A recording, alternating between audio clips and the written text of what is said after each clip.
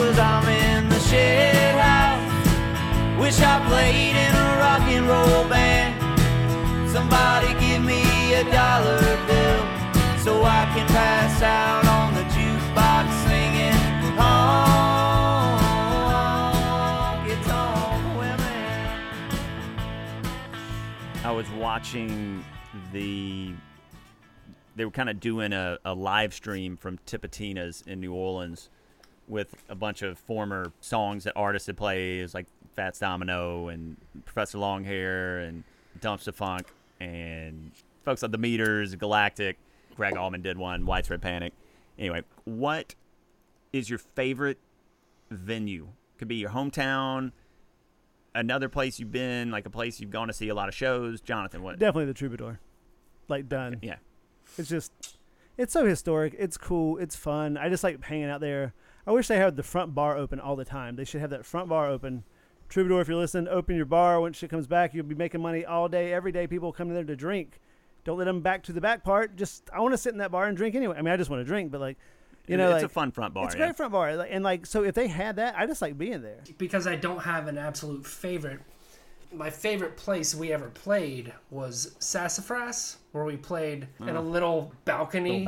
Like 10 feet above the bar, overlooking the bar. It's just so unique. I've never seen anything like that. It was so fun. Because you could also be super loud, and the music didn't just blast people's ears out. You know, you could really have a presence up there. That's funny. Also, we should say, we played in a band together. It was called For the Kings. You can listen to our music on Spotify, iTunes, wherever. That's For the Kings. FOR. FOR. My favorite venue is probably, I mean, it's hard to beat the Troubadour, but I'm going to go with the Paradise Rock Club in Boston. I was a bouncer there for 3 years in college. It was kind of a historic rock club. Saw a lot of great shows in the front, mostly in the back room, but the front room had some good music in there sometimes as well. Other than that, the Red Rocks is, you know, tough to beat. One honorable mention is a place that's now L.A. It was a classic place, but now it's a bank. This is the Derby in Los Feliz. Did you guys ever go there? Never went there. Yeah, the one right there on the corner. Like, yeah, on the corner of Hillhurst. I played my first gig in L.A. there. Wasn't it cool with like those rafters and kind of like it almost felt like it was because then there was the Brown Derby. That was a different place.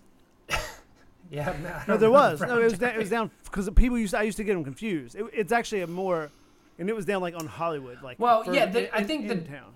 And the Derby, like I think they talked about it in like Swingers, and maybe they even went there. I think they did at the beginning. No, it was a great location, but now it's a Chase Bank.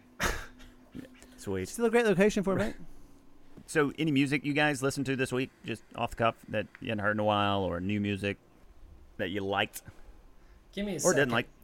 There's a song I listened to If You Could Read My Mind a couple times for obvious reasons. But there's a song by a band from Austin called...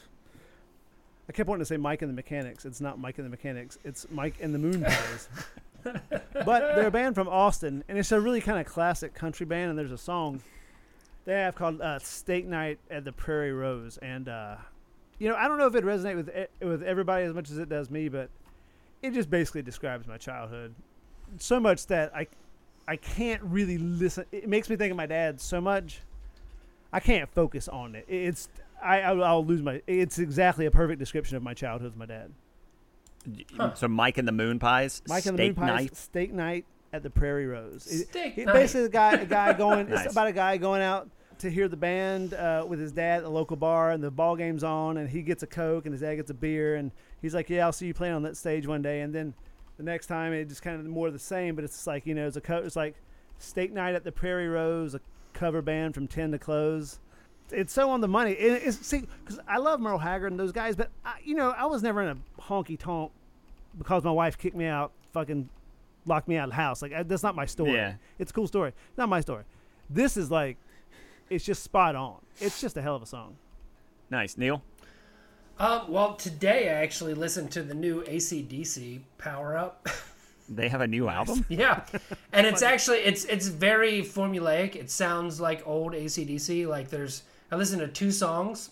It sounds good. I mean, it sounds like Highway to Hell or Back in Black. And they're older, I've listened to a lot of artists are doing like reissues and whatnot. The Black Keys are doing a deluxe version of Brothers. They released not Hidden or Lost, but an extra track from Brothers. It's instrumental.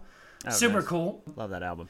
And Wilco is doing a deluxe Summer Teeth, and I listened to some of that. They did some of their demos. I'm paraphrasing, but I'd seen an interview or read about an interview with Angus Young, and the interviewer was like, well, how do you respond to people who say you've made the same record 10 times? He's like, that's not true. We've made the same record 8 times. So I think they're well aware of the fact that they're like, we're AC/DC. We're just going to fucking come out there and be AC/DC. I listened to this guy, Nick Hakim, who released an album called Will This Make Me Good? It's kind of like a modern creative take on R&B. Maybe the best song on the album is Qadir. I'm not even going to try to pronounce that. Qadir. Oh, I'll try. I would say that would be a success. It's very good vibe, and he's got something cool that he's developing. I'm interested to see if he can pair that with the songs like moving forward. The other piece of music I listened to was Ray LaMontagne's new album, which is called Monovision, which was released I think earlier this year. And he's hit or miss, but I gotta say I always I'm a sucker for his like. Me too, man. Dulcet like you know Van what it is. Morrison. You know what it is, Neil. I hate to steal it from you, but what Josh loves about Ray LaMontagne's voice, the smoky vocals. It's totally the smoky vocals. It's smoky, yeah. Oh, sure. It's definitely smoky. And on that note, you are listening to Pod Gave Rock and Roll to You, and this week we will be talking about a singer-songwriter from the late 60s, early 70s, Mr. Gordon Lightfoot, and his 1970 hit, If You Could Read My Mind. If you could read my mind, love, what a tale my thoughts could tell. Just like an old... Jonathan, why did you pick this song? Well, I've always thought it was a really good song. And the other day I was actually watching a Gordon Lightfoot documentary. I fell asleep during it. Yeah, it's called If You Could Read My Mind, yeah? Yeah. And but I woke up and that song was playing, and I was just like, this is just like pure songwriting. This not even about even the production. It's just the raw ability and talent of someone to relay their experience of something to other people. And it just kind of struck me, like a flaming sword might strike somebody or something. And yeah. I thought it was really cool. I just thought it was a phenomenal song. And I feel like it's a song that folks don't really bring up a lot. So I figured I'd throw it out there. When you said you wanted to do this song, I originally was like, I don't think I know that one. And you were like, I think you do. And then I listened to it, I was like, oh yeah, I know this song. And the one thing about this song, without listening to it all week, is just the first line. The first line is so epic that it's one of the only songs I can think about that I really just know this song by the first. If you could read my mind, love. Easy lounge singer. That is what I take. that was a little more. That was a little more Dracula. That was a little more Dracula. Sorry. If you could read my mind. I'm getting my Gary Oldman on. Yes. Similarly, at first when you're like, let's do this song, I was like, what the fuck, Gordon Lightfoot? Obviously, I know him and like some of his stuff. I didn't know the title. As soon as I put it on, I was like, God, what a good pick. This song is so good. It's a slow burn, and it's just it's not even the lyrics are fantastic, but it's all about that refrain. And it doesn't even have really a chorus. It's just the refrain and that melody that just swoops in. Without that, I guess you'd call it a refrain, yeah? Just where that great melody where he keeps repeating. I guess you'd call it the chorus. The descending part? The epic part. The part that... when you reach the part when the heartache comes and the hero... Yeah. You could sing anything under that. You could sing like, we're doing a podcast and the pod's about rock and roll. And you'd be like, damn. That's brilliant. That should be our theme song. Pod did give rock. I'm not really sure that I like this song. I don't dislike it, and I do think it's a good song. I think the songwriting is unassailable, but I don't really enjoy listening to it. It's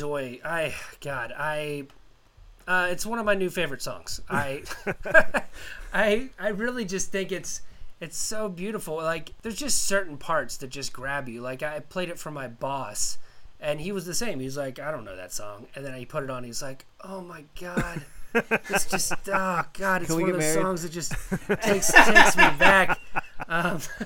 But he's a real sucker for like old nostalgic rock songs. Or this isn't rock per se. This is easy listening. Josh, if I had to venture a guess, I feel like I can understand what you're saying, in spite of the fact, like, you know, it's amazing. And let's be clear, I mean, I do like hearing it. It's a song I would absolutely put on. His voice is so smooth and non-threatening. I wonder if his voice is, it's just so clear. There's two ways you can take this song. You can listen to it through the lens of a cheesy 70s easy listening, or you can listen to it of the lens of a beautiful songwriter, like, pouring his heart out. It just depends on where you're coming from when you turn it on. Let's just move into the songwriting then, because that's where we're heading here, and that's what I want to talk about. It was hard to pinpoint. I don't necessarily love his voice. The verse is just so poetic. Less Wordsworth, more like Tennyson without like all the religion.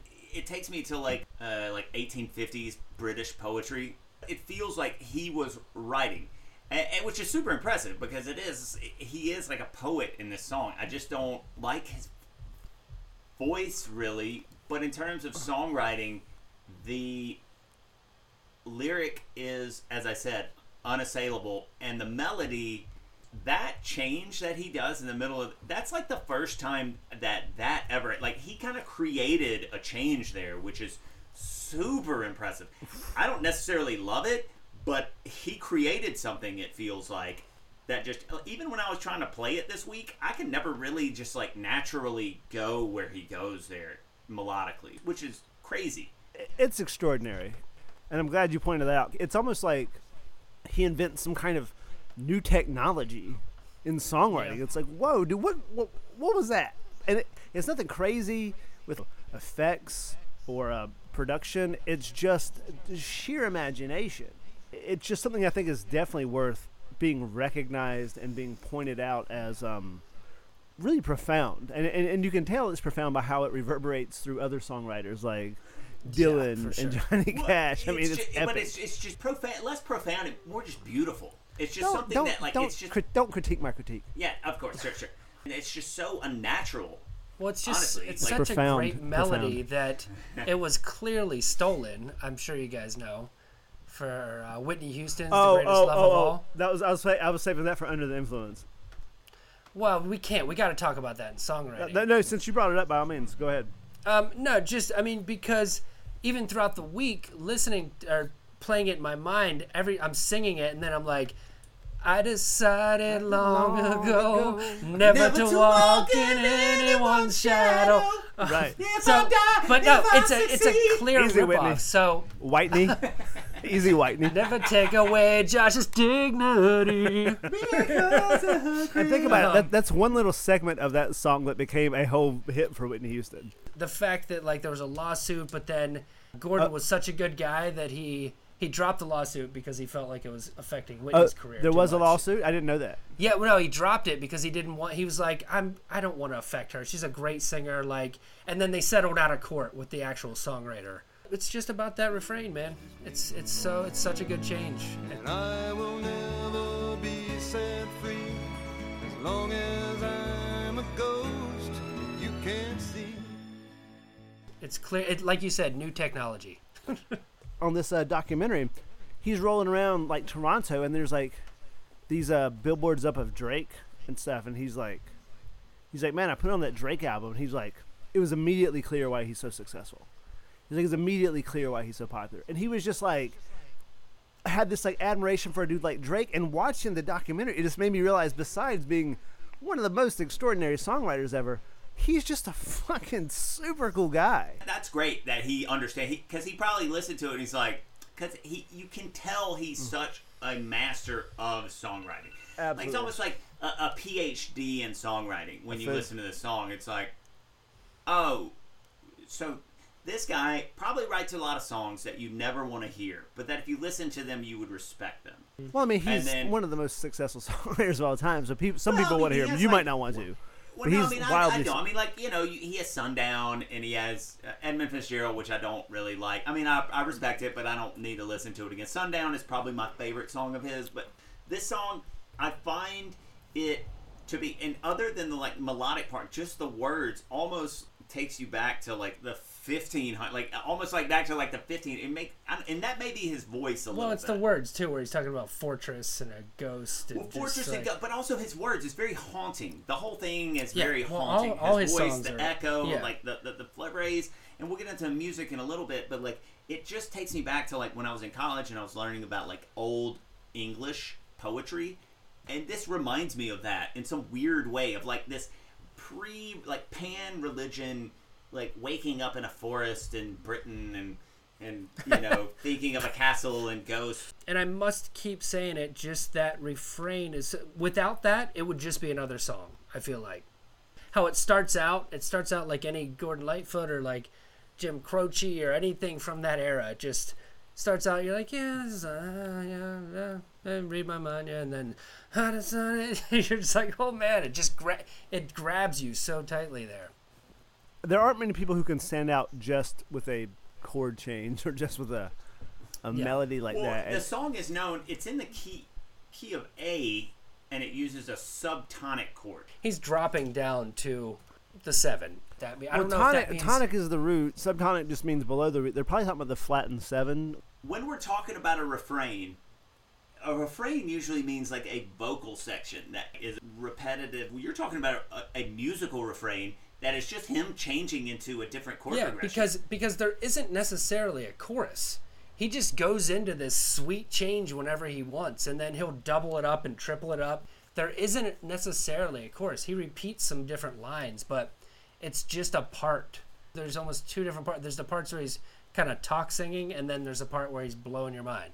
It's definitely, like I said, something very unique and something very special. And even before I really thought about the song, I realized it had made an impression on me just hearing it. You know, I was always like, wow, man, that's some serious songwriting. That's not, you know, we're going to meet at 11 a.m. on Tuesday and write a song. This is stroke of genius.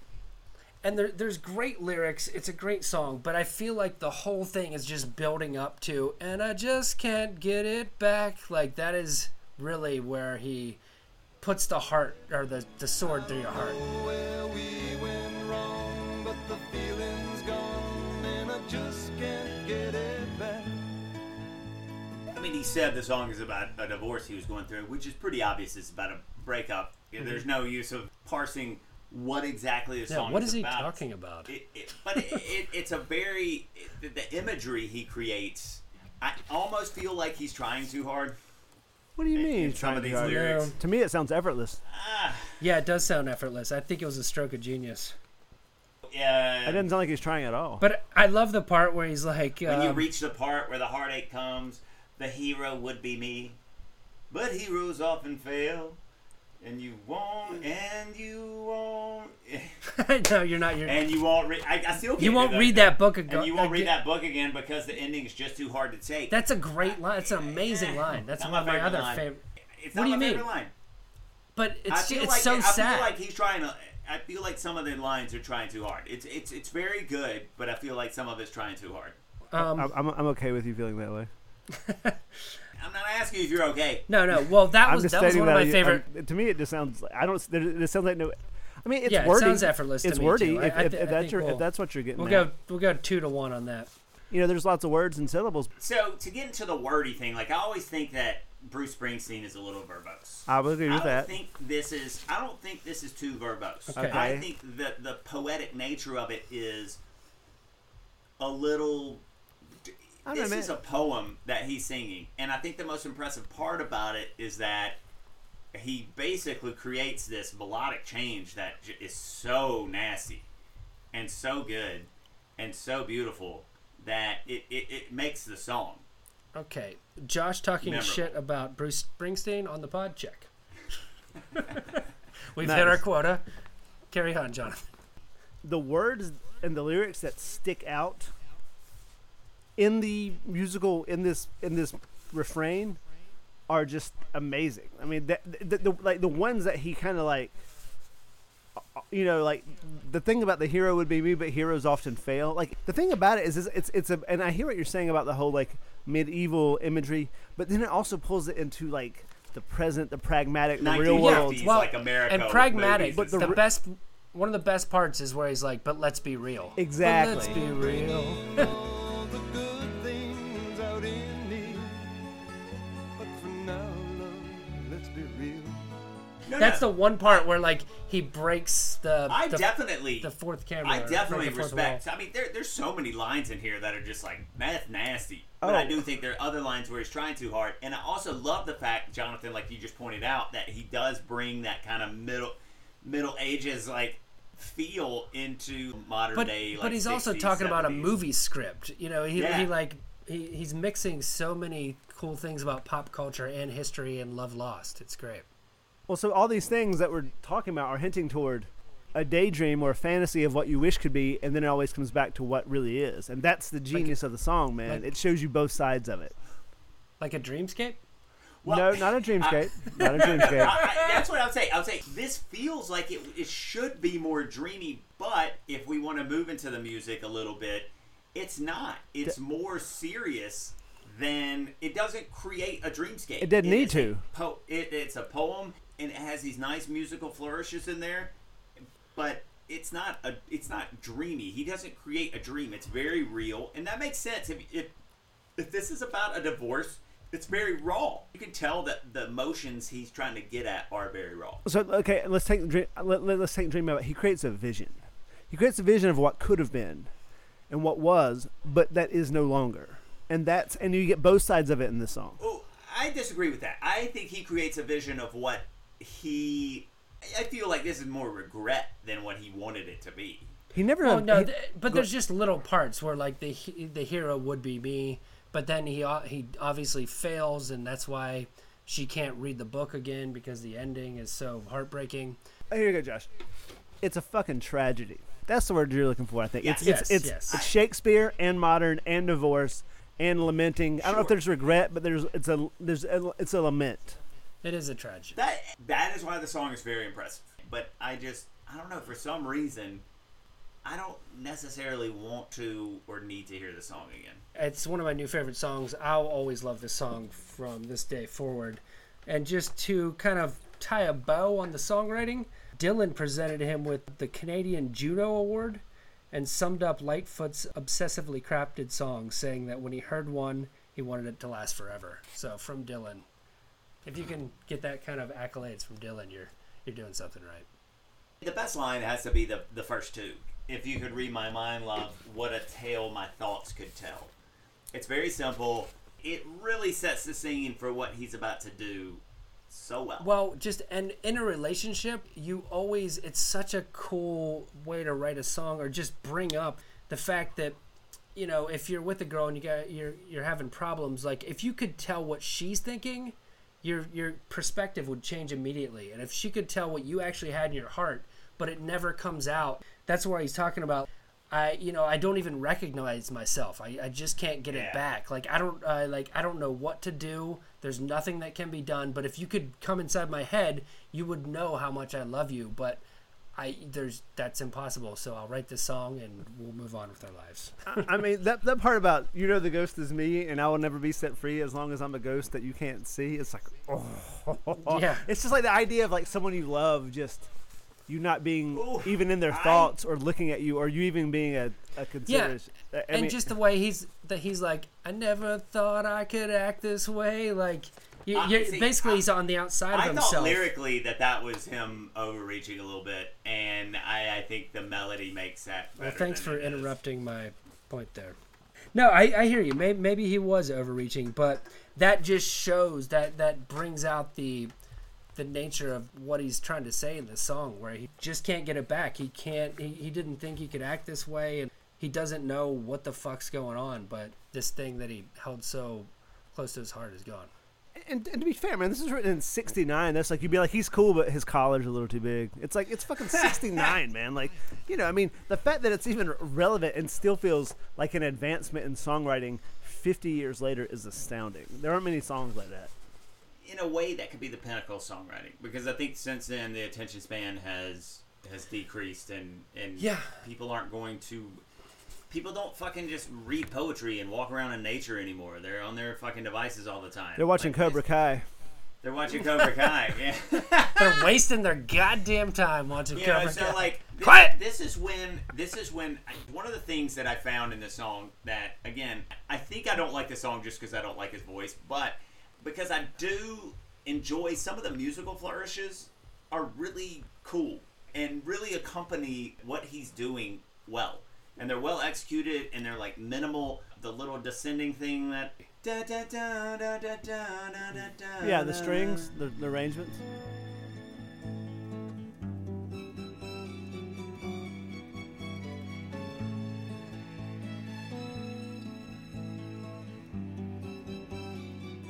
And I feel like you've heard that in so many songs since then. Mm-hmm. Like that exact pattern. And I'm not sure. A well-executed descending melody is great. If it's put together perfectly, it's great. Like some people, you can use it a lot and it not work out. But this is a perfect example of it. And what's crazy is the recording that we hear, not the strings, but the fundamental parts.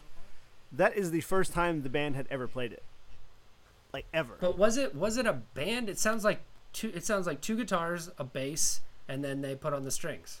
Well, there's no drums. There's no drums at all? No, I didn't hear any. Well, whoever it is, like what you hear is the first time they had ever played the song. That's another thing that you can tell, like, to your point of that it was effortless. This is it's one of the songs you can't really screw up. You can only make better. And I feel like they did. I love the accompanying guitar that sounds so much like Croce or like stuff in acoustic Van Morrison, Brown Eyed Girl, just like that perfect, someone who's not trying to show off, but just playing classy, great licks over that don't stand out, but just support such a great song. All right. This week we want to give a shout out to our friends from the band Bad Business who have their own podcast called Imbibe the Vibe. Check it out.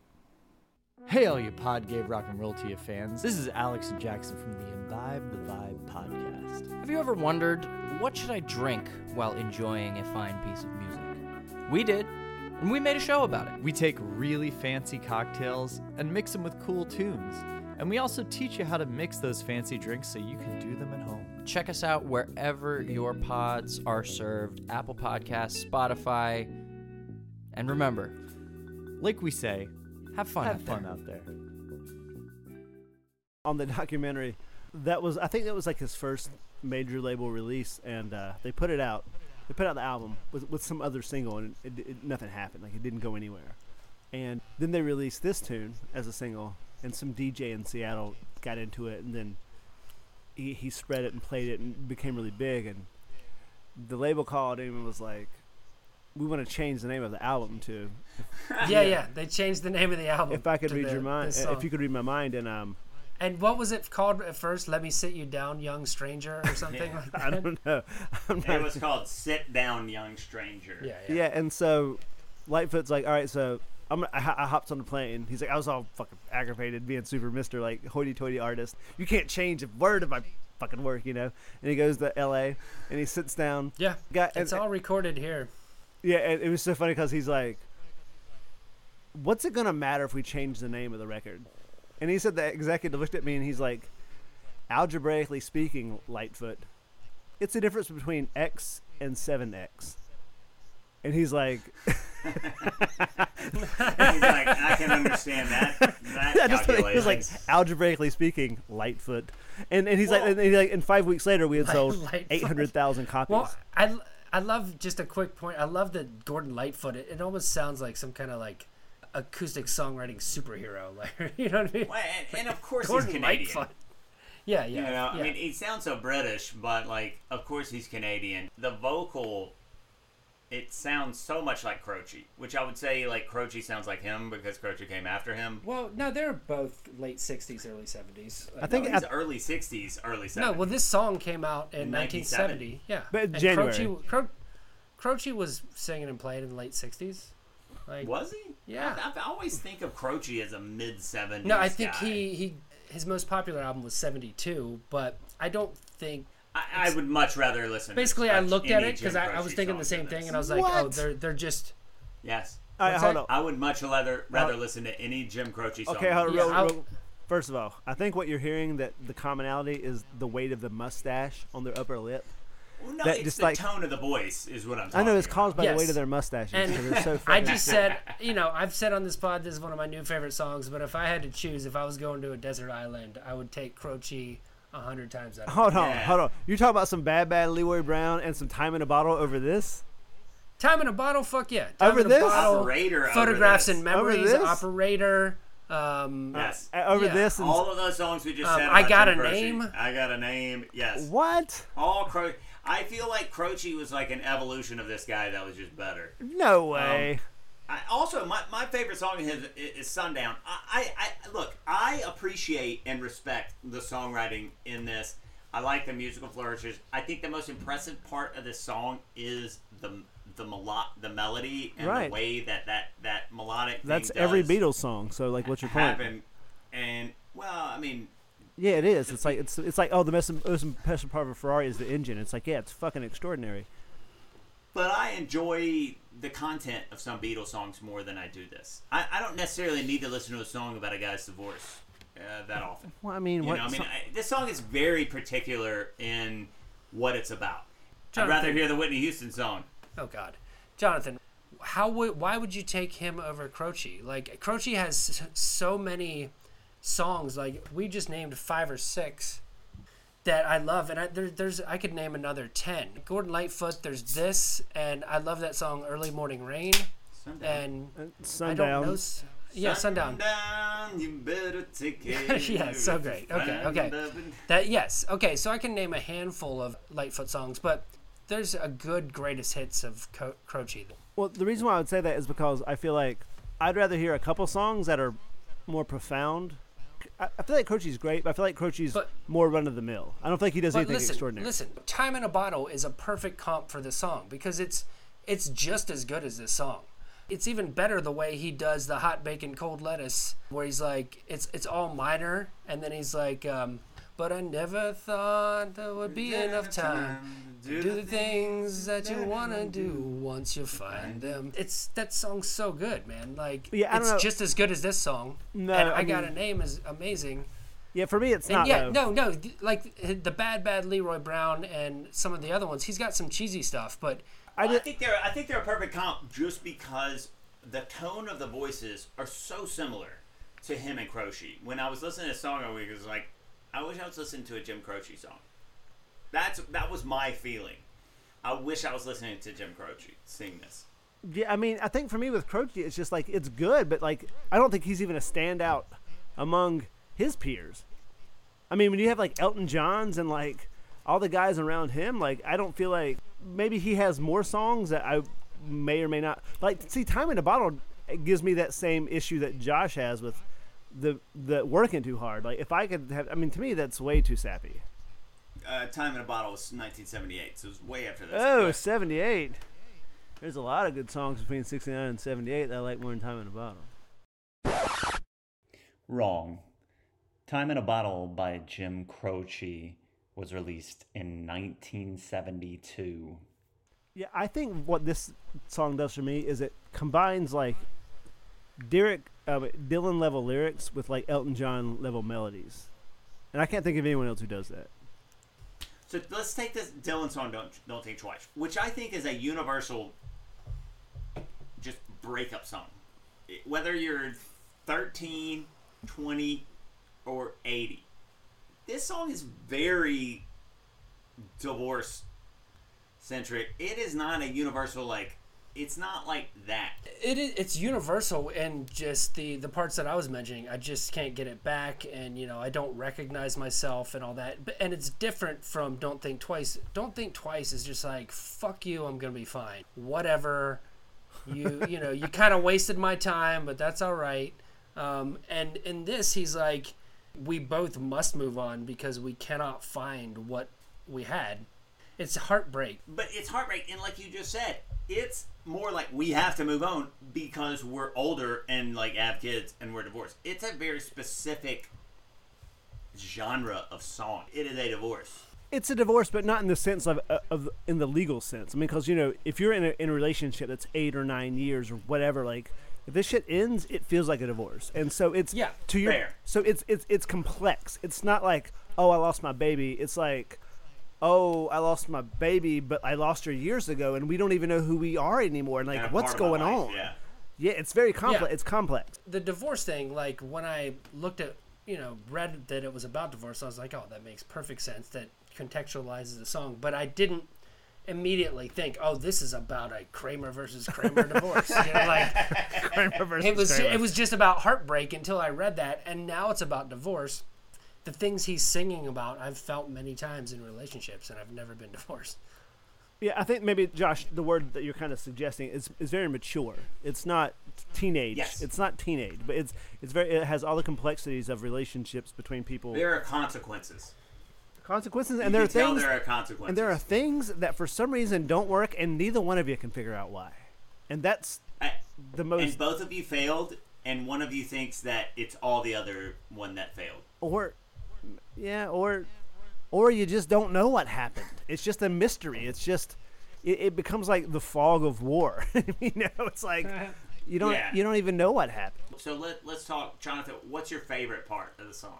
It's hard because you kind of have 4 parts. You have the beginning, then you have where it starts to ascend, then you have the descending part, and then you have where it kind of encapsulates it all. I would say when it leads to the I guess the part right before it builds, like where it's like in a castle dark or a fortress strong with chains of, but that's great. But then the way it comes down is also brilliant. But I would probably say that ascending part just after the intro. I think it all builds to I just can't get it back. You can tell the way he sings that line, like it's a punctuation point on the song. I just can't get it back. I agree with that, yeah. I like what you're talking about. I mean, yeah, that melodic change you're talking about, it's so unique. From there, we'll go into our Under the Covers section, which is, this song is one of the most covered songs of all time. So, Johnny, did you listen to any covers? Yeah, the Johnny Cash is cool. It's like with his age and his voice, it's definitely it changes it. Yeah, I mean, like you listen to it, you're like, ooh, you gotta like take a couple breaths and be like, yeah, Johnny. It kind of tugs at your soul there. It turns the song into like one of heavy regret of looking back on your life and being like, I want some things back that I can't get. Yeah, I listened to that. I wasn't a huge fan of the Johnny Cash version. I mean, it's good. You can feel the pain. I listened to a Neil Young. He did an album in 2014 of all covers of some of his favorite artists, and this version it's cool, but it sounds like it was done on like a voice recorder. It's just cool to hear him sing it. There's nothing special about it. But then there was also Viola Willis made it a dance song in 1980. Which she surprisingly makes it work. Like, it's the 80s, it's cheesy. She took a Canadian singer-songwriter love song about divorce and tried to make it like a dance song. That speaks to the power of that refrain and chorus, just because with a beat behind it, it's like, well, it takes it into Whitney, but fucking... Right. Yeah, there was also a cover that was done in a disco style for the movie Studio 54 in like 1998 by... Amber, Jocelyn Enriquez, and Ultra Nate, or Nate, I don't know. Or Nate, I don't know. Ultra Nate or Alternate. I'm gonna go with Alternate. Is it alternate or alternate? There's a little accent over the E. Oh. Alternate. But that one is such house music version of the song, and it's pretty hilarious. I enjoy the Johnny Cash. I enjoy all the covers of this song. I mean, I think this song is very well done, and even just like playing it on an acoustic guitar, if you pick it up and sing it, it makes sense, and you enjoy doing it. Even the melodic change we're talking about. I mean, it's just going from 1 to 4 to 5, and he just does it in a way that's so that unique. And see that to me, genius is not someone doing something you can't do. It's someone doing something you could do, but you never that you do every day. Right? Yeah, that you never do every day. To me, that's genius. Yeah. That's the beauty of music, is that you can write something original just based on But a couple of chords. yeah, Well, yeah, but who and does? That's why it's so magical, because so many songs you're like, God, it sounds so good, and then you sit down to learn it, and you're like, oh, ooh, fucking. So it's 1, 4, 5. Okay. Great. And now I think we move into our Under the Influence. I think we talked about that mostly. Influence? Is it just Croce? I mean, it's Croce, yeah. Whitney Houston.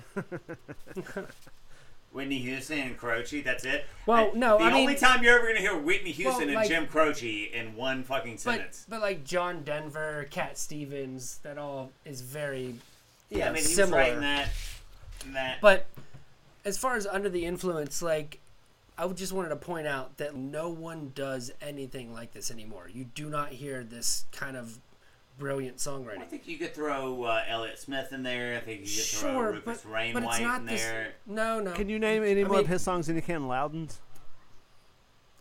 No. But So you're I just mean, saying names.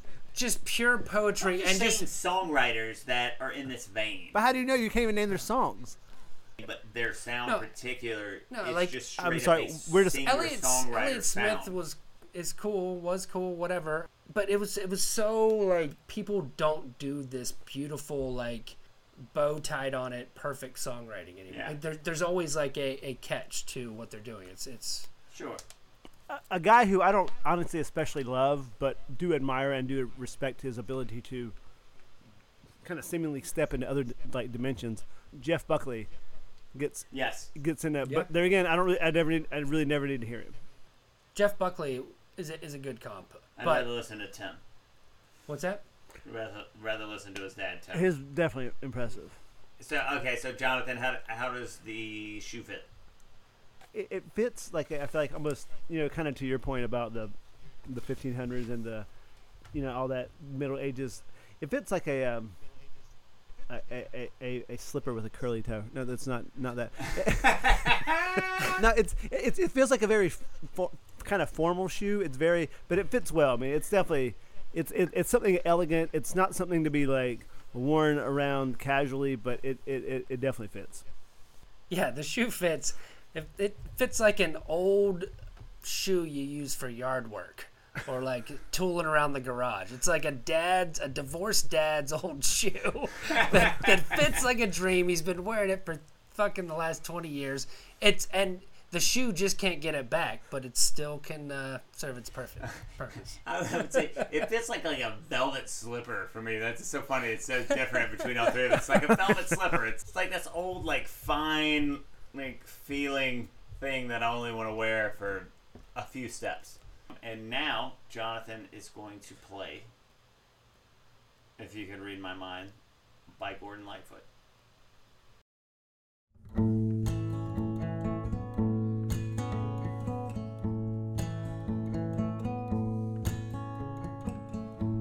If you could read my mind, love, what a tale my thoughts would tell.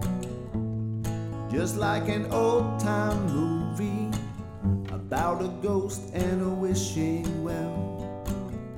In a castle dark or a fortress strong, with chains upon my feet, you know that ghost is me.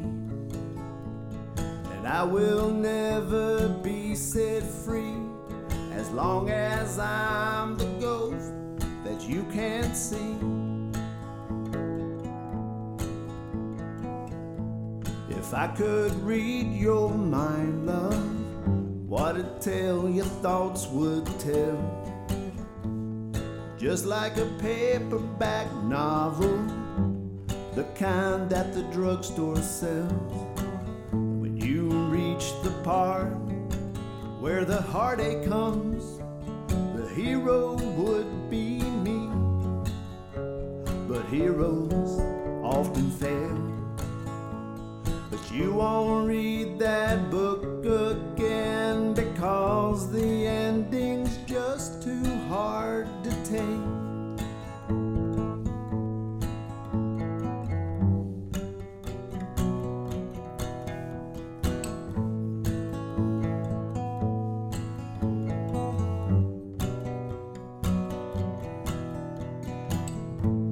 I'd walk away like a movie star who gets burned in a three-way trick.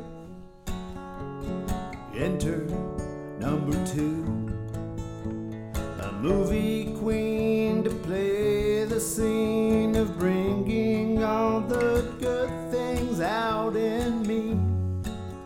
But for now, love, let's be real. I never thought I could act this way, and I've gotta say that I just don't get it.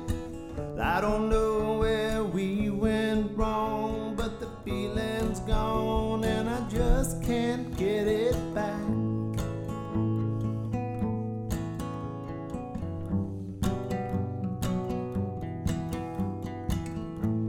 If you could read my mind, love, what a tale my thoughts would tell. Just like an old-time movie about a ghost and a wishing well, in a castle dark or a fortress strong, with chains upon my feet, but stories always end. And if you read between the lines, you'll know that I'm just trying to understand the feelings that you lack. I never thought I could feel this way, and I've gotta say that I just don't get it. I don't know where we went wrong, but the feeling's gone and I just can't get it back.